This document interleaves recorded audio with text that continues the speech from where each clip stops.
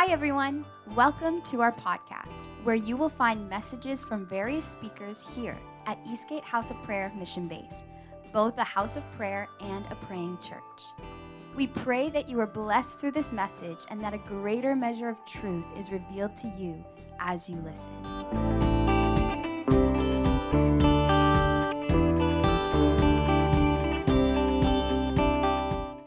So it's interesting, Kirk, he always gets a word, and he said, I think the Lord has something for you to share. And I said, well, I'm super busy right now. And I thought, okay, is it like another bro share where we just go up front and we just kind of talk, the two of us, and it's just super casual. And he said, no, I think he's got a message for you. And I had so many things going on this week, and I thought, okay, so what is that going to be? And I was kind of wondering, so what does the Lord want me to share, right?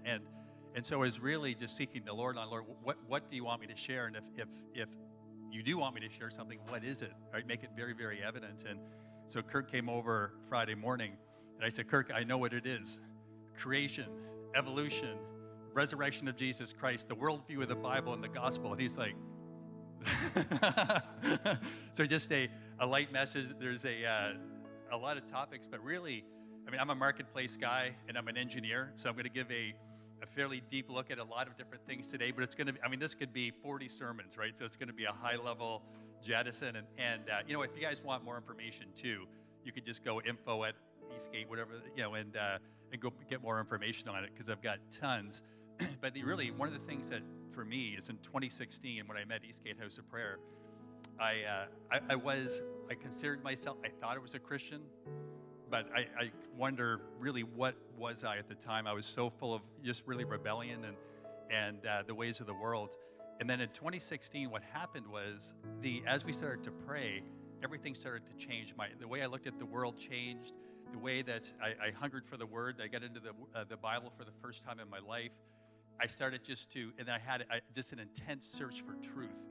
And anybody that in Toronto that's seen my house, there's books delivered every day, and I'm just going through them, because I just love the search for truth. And one of the things that really got to me as well in terms of truth is what I'm seeing in the world right now. One of them being my daughter. So back in 2016, she pulled away from the Lord, and part of it was because she took evolution in school.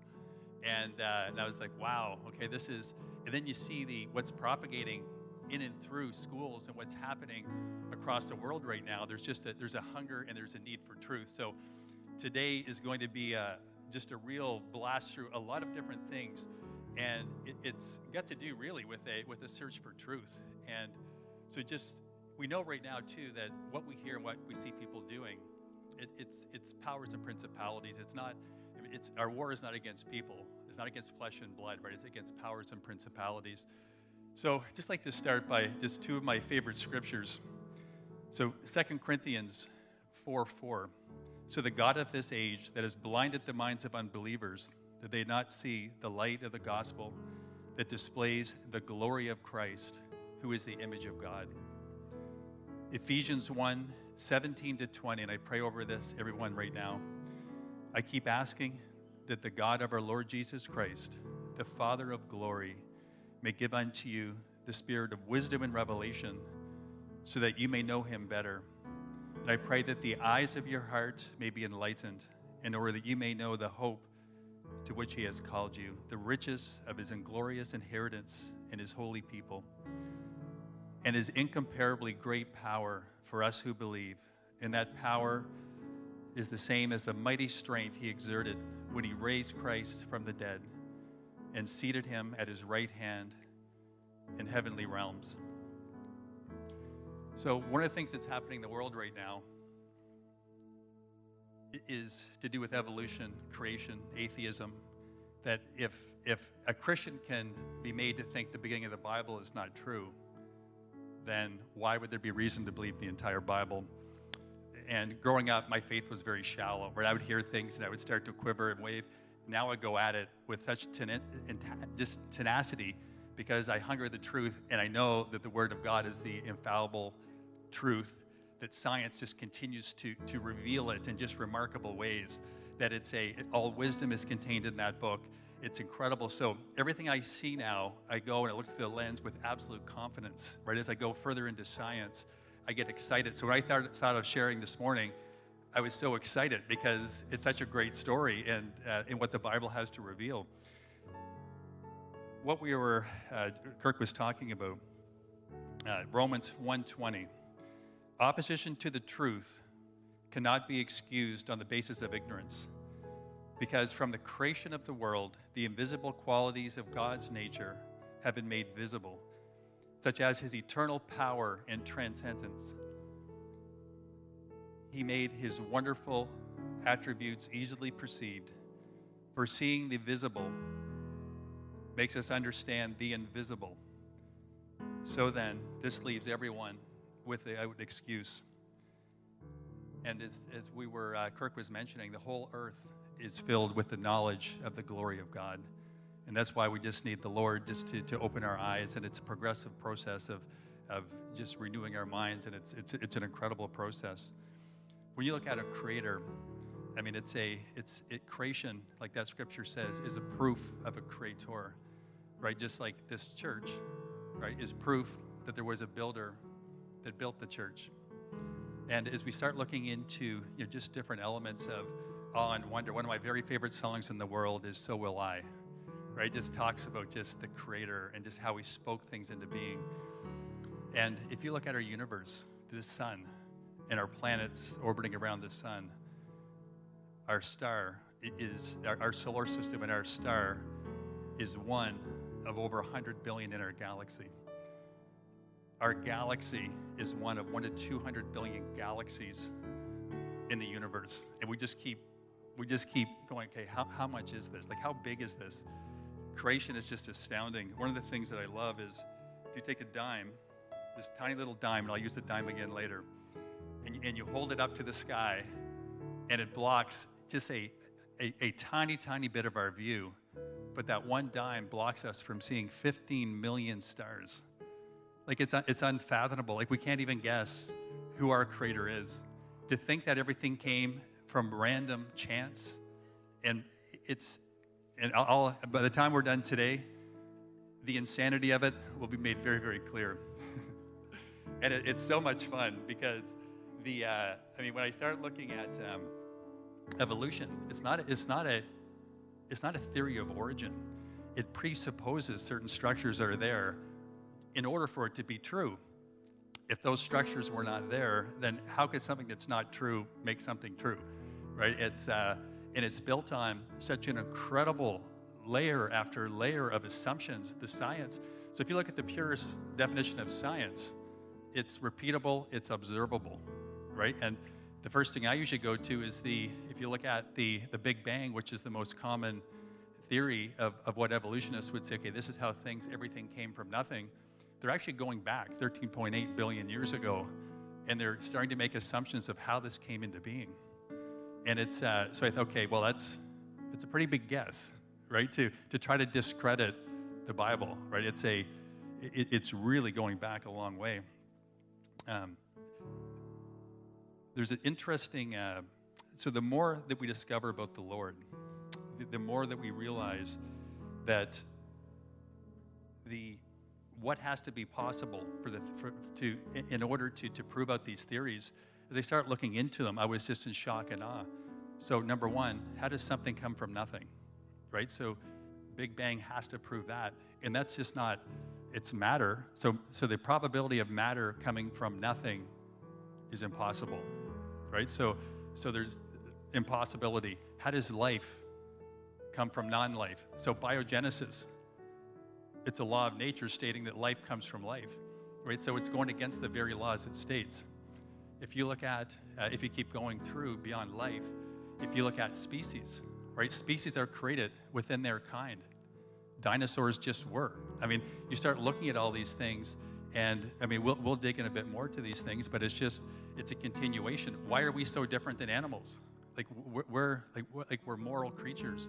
We look at art, we paint, we admire things, we look for purpose and meaning. Like why is that, right? So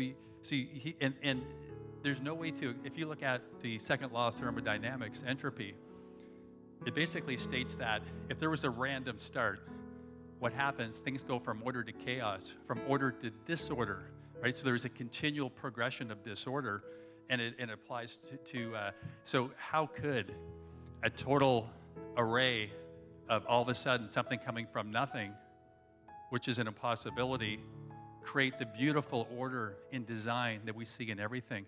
And that brings us into the laws of nature, right? The laws of nature are incredible. Our world, the fact that everything is repeatable, it's understandable, that there's order to everything. I mean, and it started with gravity. We start looking at all these different physics and science and all these different formulas. It's why we can build an airplane to fly, because we know these things, just like the nature of God doesn't change. We know all these things are not going to change as well. If you look at, it doesn't matter what it is. If you look at Einstein, right, he started to bring just some incredible new realities, that things we had no idea about, that matter to energy, energy to matter, and the conversion. And it's based on a constant of speed of light, right? And it shows how a star mass can be converted into just billions of years of energy just through the mass to energy conversion. So science, we get into quantum physics, starts to prove the unseen to the seen. You get into neuroscience, everything just starts to point to God more and more. And the old theories of what everything was based upon start to become realized for really what they are. So the Vince Vitale, I don't know if you guys know him. He has a great quote, but before that, it's interesting too, for even the probability of, let alone life being formed, of this planet being able to sustain life, they used to think, well, 2 or 3 things have to be in alignment for that to happen. Later, it was 10, moved to 50, then it was moved to 200, and it just keeps increasing. And these aren't just things that have to exist. They're things that have to exist in a perfect balance, in a perfect way, within an entire construct of the universe. Even if Jupiter wasn't this huge gravity-rich planet that's the next planet beside us, diverts asteroids, big asteroids from hitting Earth, right? It's even that part of design would have been annihilation for the Earth. So there's so many things that we have no understanding about that all come together to form life. So this is a wild quote, and it kind of sums all this stuff up. So Vince Vitale says, right now, I'm standing on a rock that's rotating at 1,000 miles an hour and flying around the sun at 67,000 miles an hour as part of a galaxy that is hurling itself at over 1 million miles an hour through a universe with laws so orderly that human life exists. And he points out that science strongly points to the existence of God. And science now as well proves that the universe just was. It actually came into existence. There's proof that at one point there was nothing, and now we have something. And so everything is just continuously pointing to the existence of God. Even Nietzsche, a famous philosopher, said, if there's no God, life has no meaning. Without a moral lawgiver, there is no absolute sense of morality. If we were just random, coming from primordial slime, and we were just random and chance bubbling into existence, why would there be good and evil? Where would all this come from? There would be no basis for it whatsoever. What's interesting is that if you look at evolution, Darwin would look and he saw a beak, and he saw another beak that was quite different. He goes, aha, there's something here. But what we're seeing is there is microevolution, and there is adaptation, and we're evolving and changing, but within our species, right? And so that's continuously happening. But natural selection and chance and mutation does not create something that's more advanced, of higher order. It's in fact, it works the exact opposite. And even in the human genome, the same thing is proven. I don't want to go too far too quick.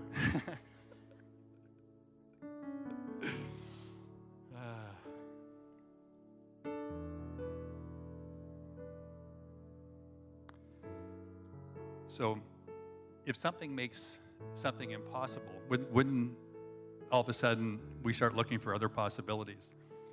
So if the eye makes evolution impossible, so if you look at in the womb, when the eye is being formed, there's a million nerve endings from each eyeball that's reaching out, and the brain is reaching out with 1 million nerve endings.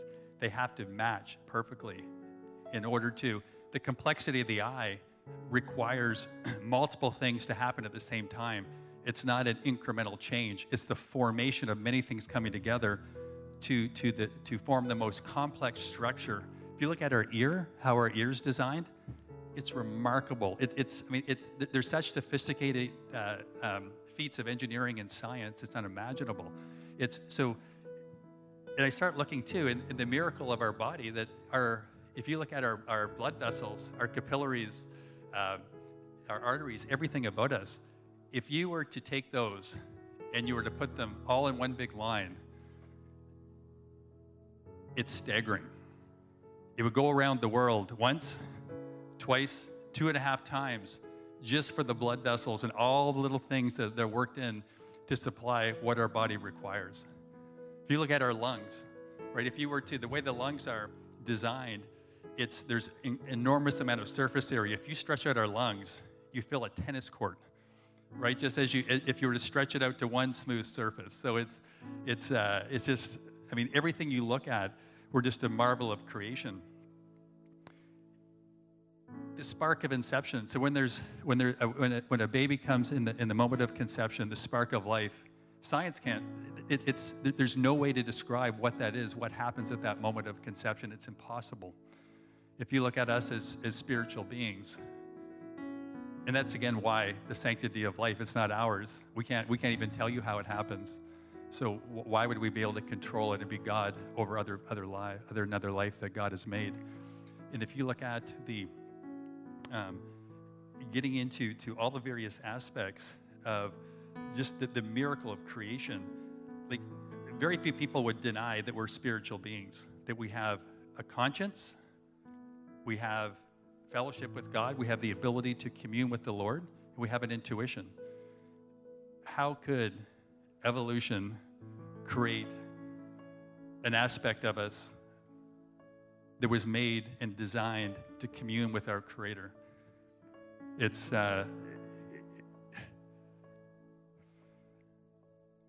DNA. Oh my goodness. If evolution were true, your DNA would be way different than the guy in Siberia.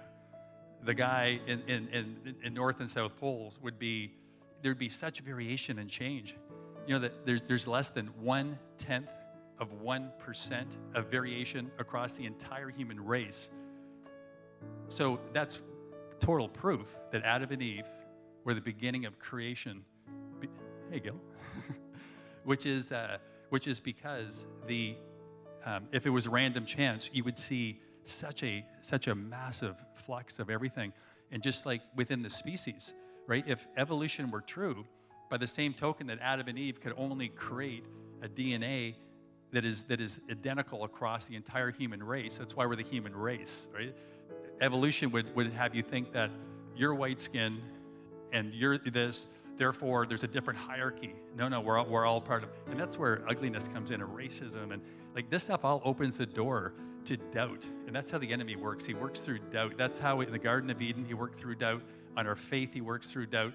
And that's why I love the search for truth, because it just keeps building your faith and building your faith more and more. It's so much fun.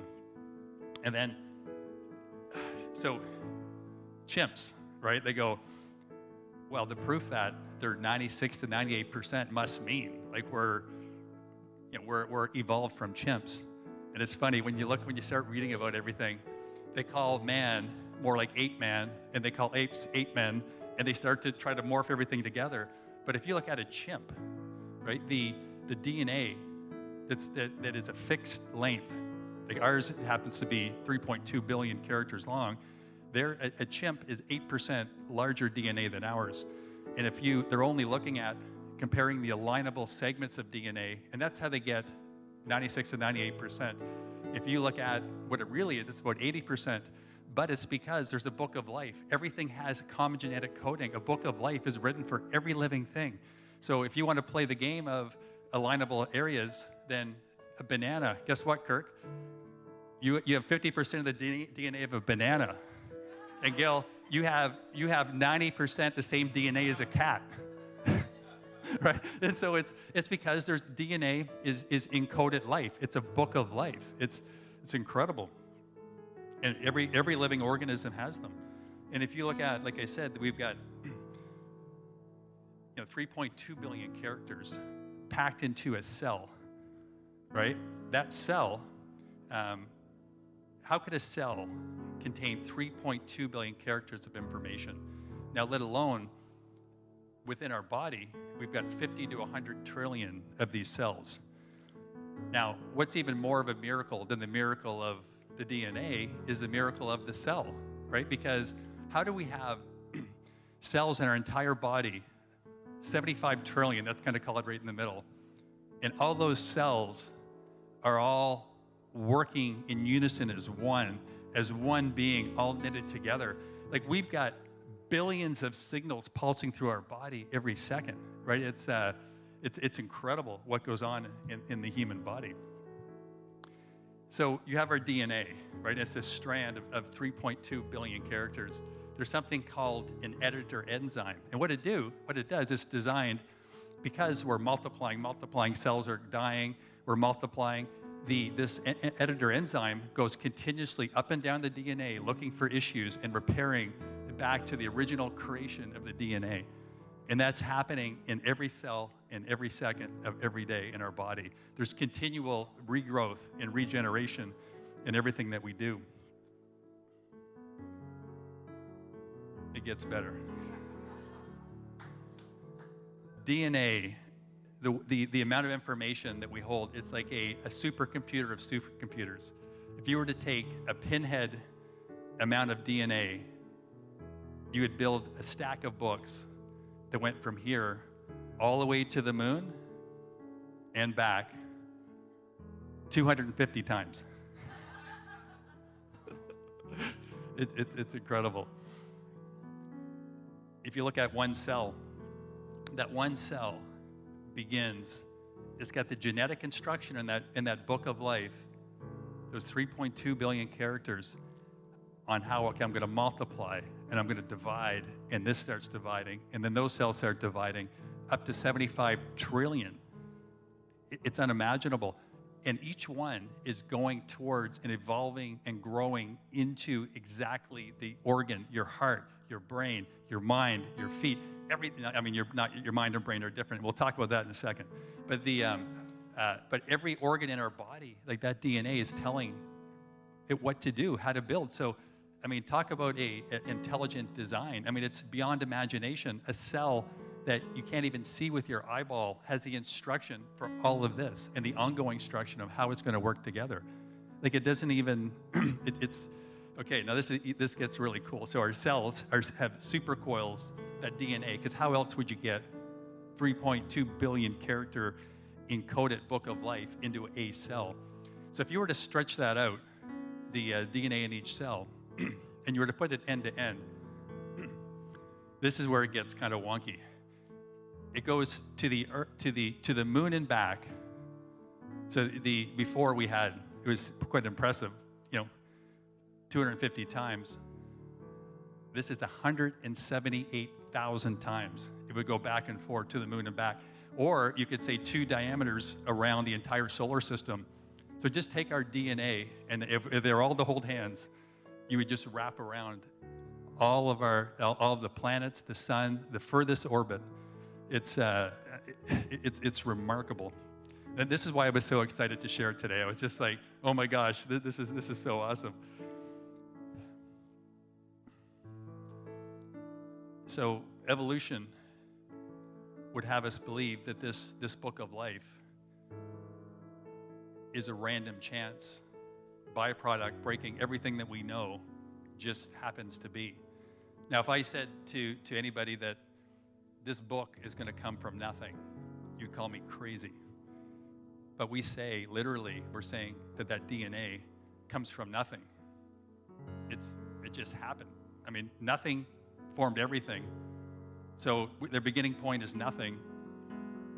Random chance, a byproduct of such and that little enzyme that repairs, imagine that coming from by chance, right? Just, oh, by the way, our immune system, it's a marvel, and man just continues to mess with it. Just like the Genesis says, be fruitful and multiply, right? And he says that too about the vegetation, about the trees. And now you look at companies that are trying to, that those seeds that are supposed to multiply, they're trying to make them so they die. Well, after one use, they exterminate themselves, right? So there's so many things that are happening in the world that are counter to God's design.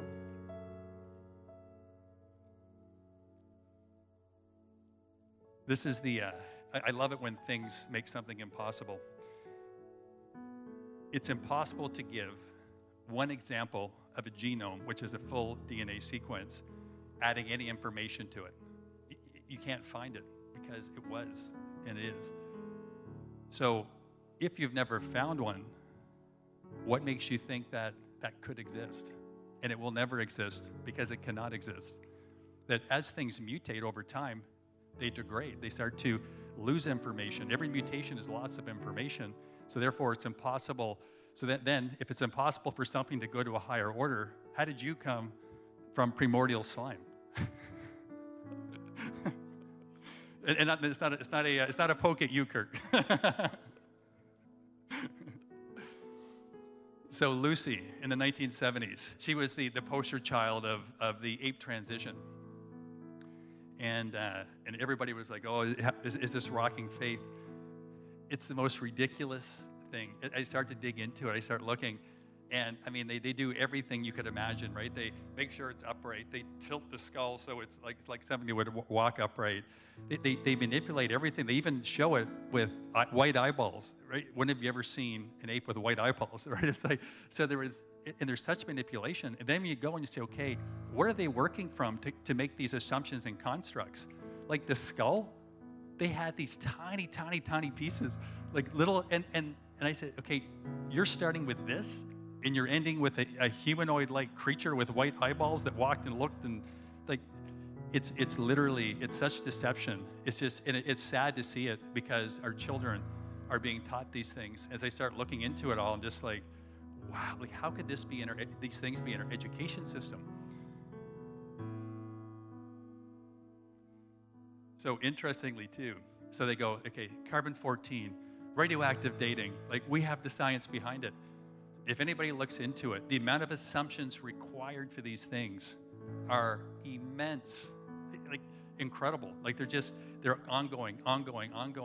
So you could take a rock, and this has been done from a volcano, like new rock.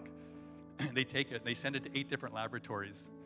They get 8 different ages, right? And some of them are just like, this rock has been around for, and it's like how could that be? They did another test. They took a chip out of the Grand Canyon, a rock, and they sent it to labs to be tested. They sent it back the next year to be retested after being put back in its place for a year. It came back 10,000 years older in that year. And I was like, now there's interest. I mean, science is interesting. All this stuff is fascinating, like how things degrade and how they're, but the assumptions are the key. But they're mind-boggling.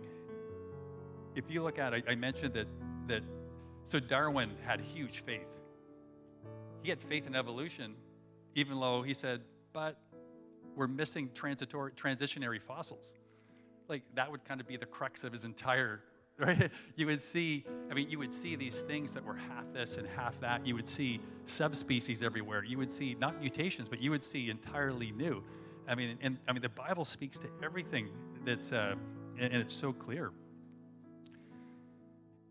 Dinosaurs, like I said, they're finding like hemoglobin in blood cells. They're finding like flesh still intact. Now, if that was 65 million years old, as opposed to 6,000 years old, right? Every discovery, and they're finding these things all the time now. And like the proof of Noah's flood, when you see the sedimentary layers, you see that how the dinosaurs died and how the young were separated from the old because the old could move fast. Like it's incredible in the way that the deposits. So science, again, I love science. I'm an engineer, so I'm not knocking science, but I'm saying science is awesome. But so science can start to explain the brain a bit because it's an organ, right? But science, our human consciousness, it can't even comprehend what is that. It can't even begin to describe it. because we have a conscious and we have a subconscious mind. Our subconscious mind operates at 200 billion characters per second, right? It's just moving all the time. It's controlling everything. And neuroscience proves now that our brain and our mind are two different, that our mind is what controls our brain.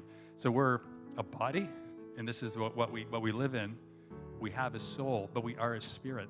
And that soul, that mind, will, emotion, is the in-between between our spirit and our body, right? And that's where the battle is. And that's why there's just such a relentless attack on everything you do that comes from a position of faith. Now going to Genesis.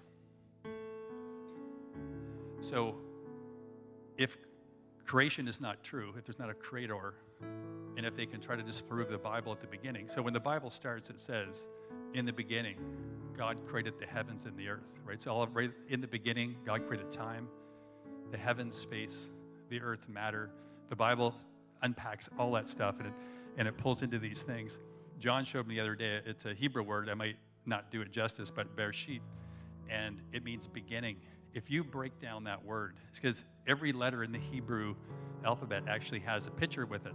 And if you look at the first word, beginning, the very first word of the Bible means the Son of God crowned with thorns upon his head on a tree. So the very first word of the Bible points to a Savior. So it's just, everything points to the science behind the Bible, the truth of the Bible. It's infallible. Everywhere you look, the Bible describes, like, it talks about so many different things. And the amount of manuscripts there are that point to that confirm the Bible. The Old Testament, there's mountains of them. The Dead Sea Scrolls were so helpful as well. They found the New Testament. Thousands and thousands of manuscripts. Archaeology just continually confirms the Bible, as does science. It's continuing. If you look at the Bible, written over 1,600 years, you look at there's 40 authors. How in the world could you have fishermen, you've got tax collectors, priests, kings, you name it, right? It's prophets, and they're all telling the story. God uses imperfect, broken human beings. He combines our experience and what we know with his inspired spirit to create. He doesn't just turn us into robots and we write. He actually is using everything. And so you see how the Bible and how absolute truth, if you look at the prophetic prophecies of cities and nations in the Bible, you look at the odds of that alone, it's incomprehensible. Like it's incredible what's the way everything points to that. The Bible also, just the honesty of the human condition. There's 3 murderers, right, that have written books of the Bible. And so it's very honest with the struggles, the brokenness of the human condition, of the very nature that we live in. So going from the Bible to Christianity as a worldview. So everything we're trying to discover in any worldview to be true has to coincide with reality. And Ravi Zachariah's got a great four elements to any faith. So Christianity and the Christian worldview has to speak to origin. How did I get here? Why am I here? It has to speak to meaning. Why does my life have purpose? It has to speak to morality. How do I know right from wrong? It has to speak to destiny, right? And so you see today that, the Bible is incredible. Like our morality, the 10 Commandments give us right and wrong. The Bible even says that our conscience has the law imprinted on it even before we are born, since we come in with our conscience, that we know right and wrong. Now that conscience can be twisted, it can be corrupted, but we're built with that knowledge of God within us and what is right and wrong. What the Bible says about destiny and where we're going after we die. It's absolutely incredible how it all comes together. If you look at prophetic, now getting into Christ, what the Old Testament says, and here's where we get into some more wild stuff, that the Masonic prophecies of a Savior coming are so incredible. Messianic prophecies are so incredible that they defy comprehension when you start to put the odds of what's the chance of these things actually being fulfilled. Like King David, 1,000 years before Christ, basically in Psalm 22 talked about the crucifixion, right? And there was no such thing as a crucifixion there. It was stoning by death. If you look at Micah, he said about 800 years before, or he said the Savior, the Messiah, is going to be born in Bethlehem. And then if you look at Isaiah, oh my goodness, he's just peppers with prophecy, prophetic word after prophetic word. Now, there's a Peter Stoner, he did all these calculations, as have many, to see what are the probability of even, let's just say, 8 prophecies to come into being. So he took the Messiah will be born in Bethlehem, a messenger will be prepared, the way of the Messiah. The Messiah will enter Jerusalem as a king riding on a donkey. The Messiah will be betrayed by a friend, things like that. And he put, okay, what's the probability one by one by one? And then you have to take all those, just those 8 probabilities multiplied together, divided by the total population of people that existed between the time of the prophecy and now, which happens to be just over 88 billion. You divide it by the total, and you get 10 to the power of 17. So 1 out of 10 to the power of 17.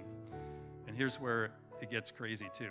So a toonie as close as we have to a silver dollar. So even 8 prophecies coming true would require this silver dollar could cover the whole state of Texas. My daughter told me this last week, just oddly.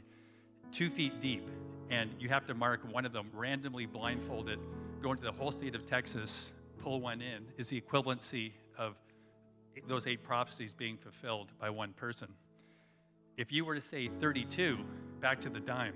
So if you look at this, if we hollowed out the earth, and we filled out the earth, and just made it a dime earth, and then we took 10 earths, and we filled them up. And then we marked one, and we threw it in one of the 10 earths, and we just reached in and grabbed one. That would be the same probability as somebody fulfilling 31 prophecies. You look at, okay, most scholars will say it's more like 100 to 300, and sometimes you can even go as high as 400, because, I mean, you've got to be able to draw a tight connection. So Max Lucado, he's done a lot of research, and he said, okay, we can say 332. Now that's 1084 with 97 zeros on the end of it, which is, what is that, right? And that's in that one of that, and these are all incomprehensible numbers. So if you look at what secular would have you believe, impossibility, improbable impossibility, multiplied by this again, then you look at the Bible, it's the exact opposite. There are odds that are so staggering the other way that it's miracle upon miracle upon miracle instead of lie and deception upon, it's incredible, this shift. Getting into the resurrection quickly. So there's not a scholar that they all tend to agree that Jesus died on a cross. Like there's really no disputing that.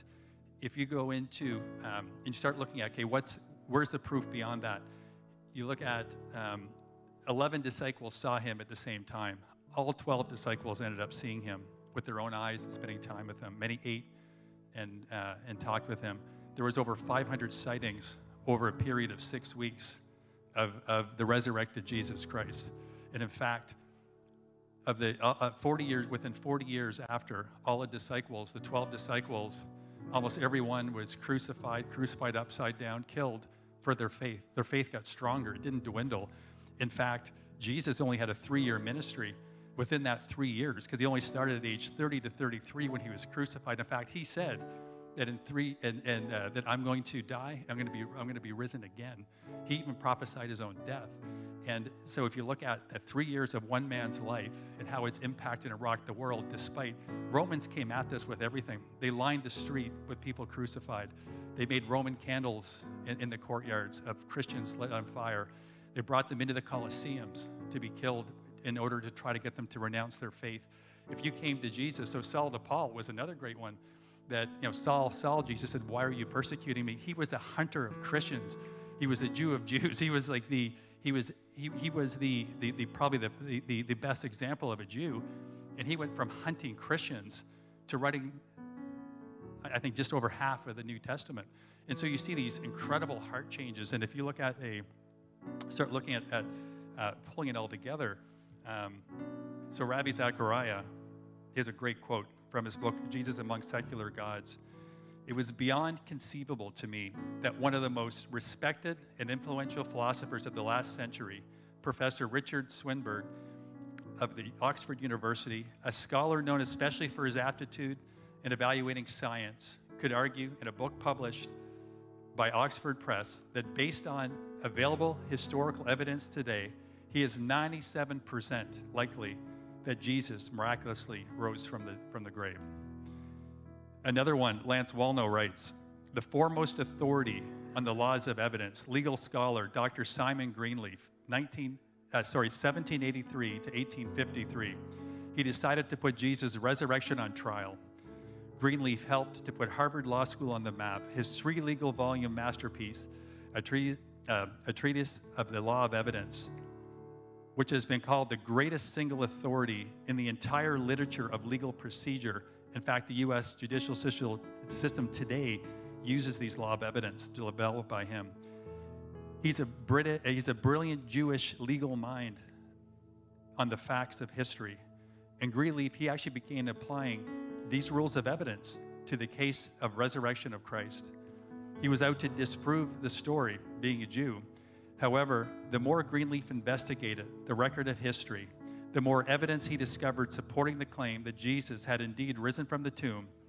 To this legal expert, the case for Jesus' resurrection was so compelling that he had no doubt it would uphold in a court of law. In his book, The Testimony of the Evangelists, Greenleaf documents the evidence supporting this conclusion.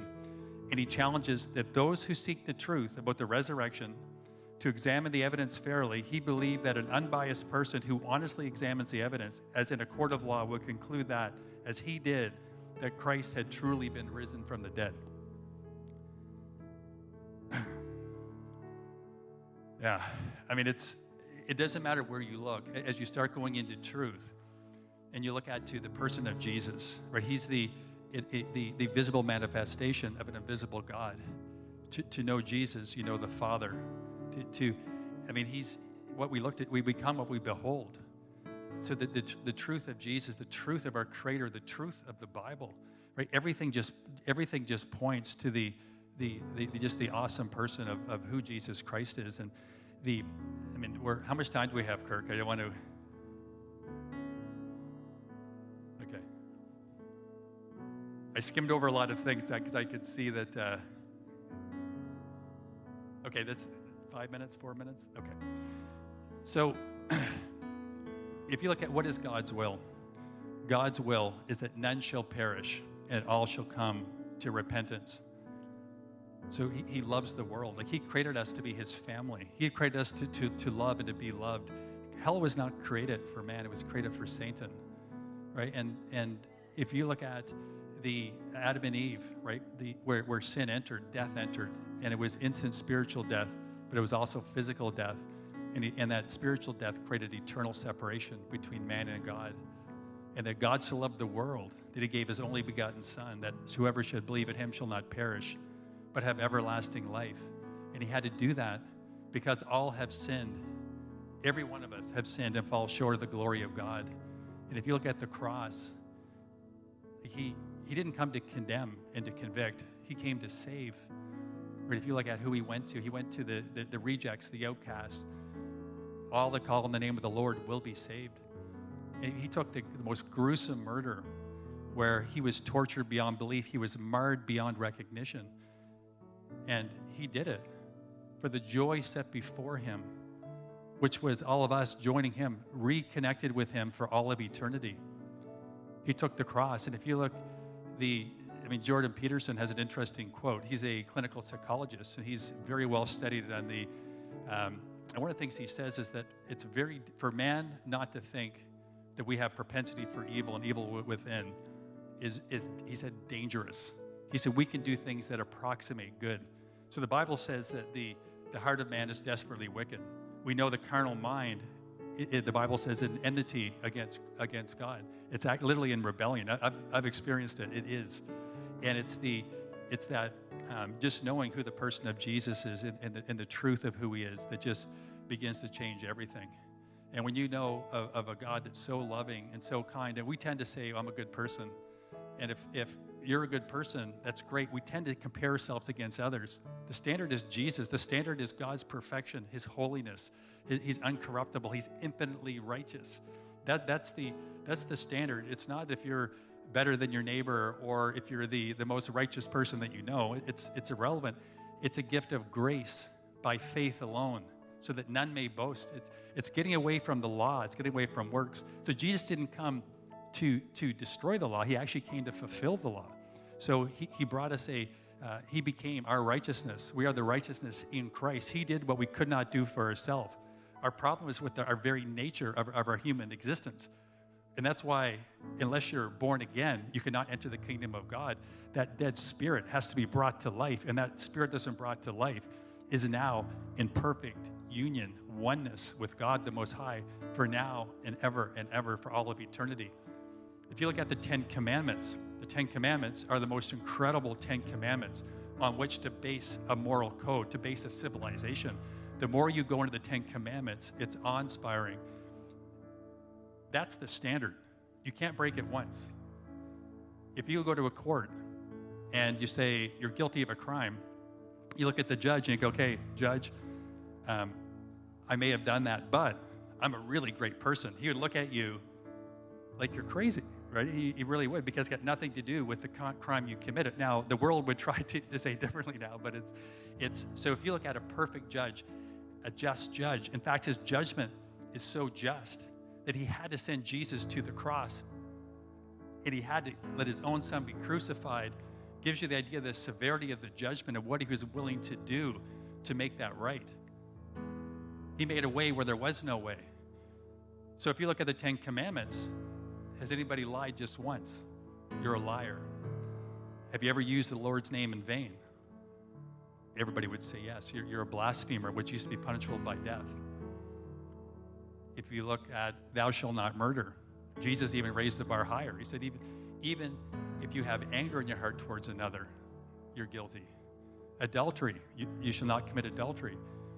Jesus even raised the bar again. He wanted to show how futile it was to try to do it on your own. Even if you have lust in your heart, you've committed adultery. So we come as sinners, every one of us, that we're lying, blaspheming, murderous, adulterers, right? That our hearts are wickedly are wicked by the very nature of human existence. Now, there was a solution way back in Ezekiel, right? Because we needed a nature transplant, we needed a heart transplant. And he said, I'll give you a new heart and a new spirit. I'll replace your heart of stone, and I'll give you a heart of flesh. If you look at those that come to Jesus, we come into face-to-face, right, with who we are and our need for an all-sufficient Savior. We're ones that we look to God, and we know our brokenness, and we know our weakness, and we know we need him.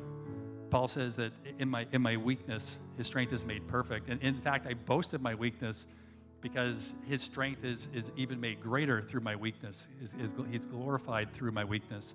So once we get to that realization, we need a Savior. Interesting, C.S. Lewis said, it's all about submission to God. It's all about submission, right? It's admitting that we do need a Savior. We can't do it for ourselves. That when Jesus came, he came to give our souls rest. He came to give us peace. He's the King of peace. We operate from the fruit of the Spirit, just incredible gifts of love, peace, joy, faith.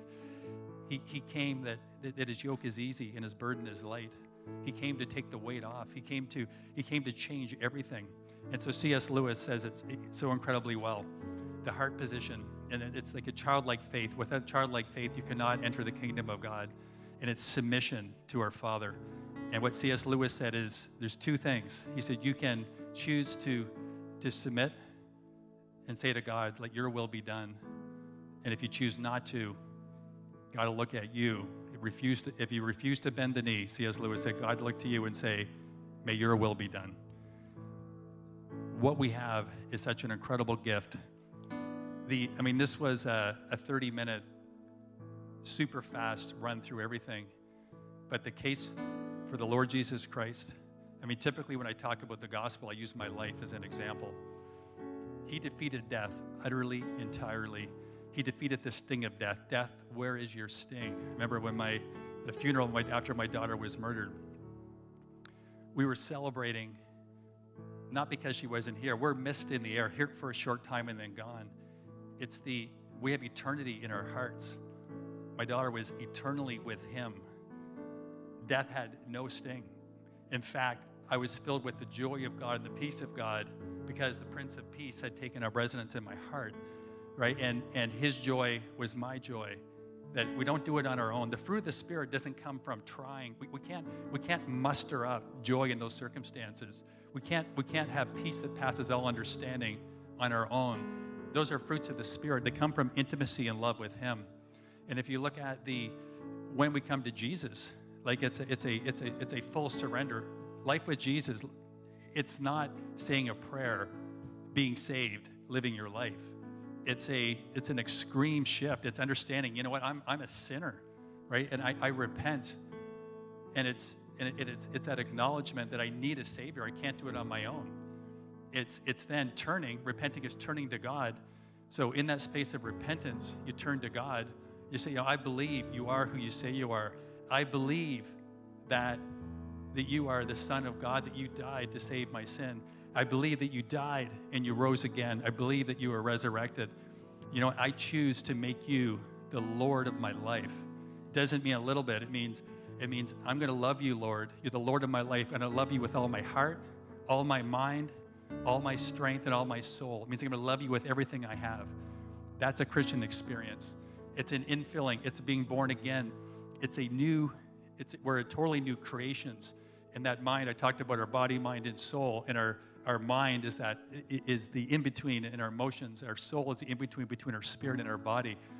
Once we become a new creation, we actually are born with new desires. So we have a whole new heart with new desires. And as we look to him, our mind, we start to reprogram our mind. We start to get, and that's what I love, a mind at peace and a healthy mind with no issue is a mind that's full of truth. I pack my mind full of the Word of God continuously. I praise him, I worship him, I spend time with God. As I spend time with God, I'm slowly being made into his image, and I'm slowly experiencing more and more of who he is.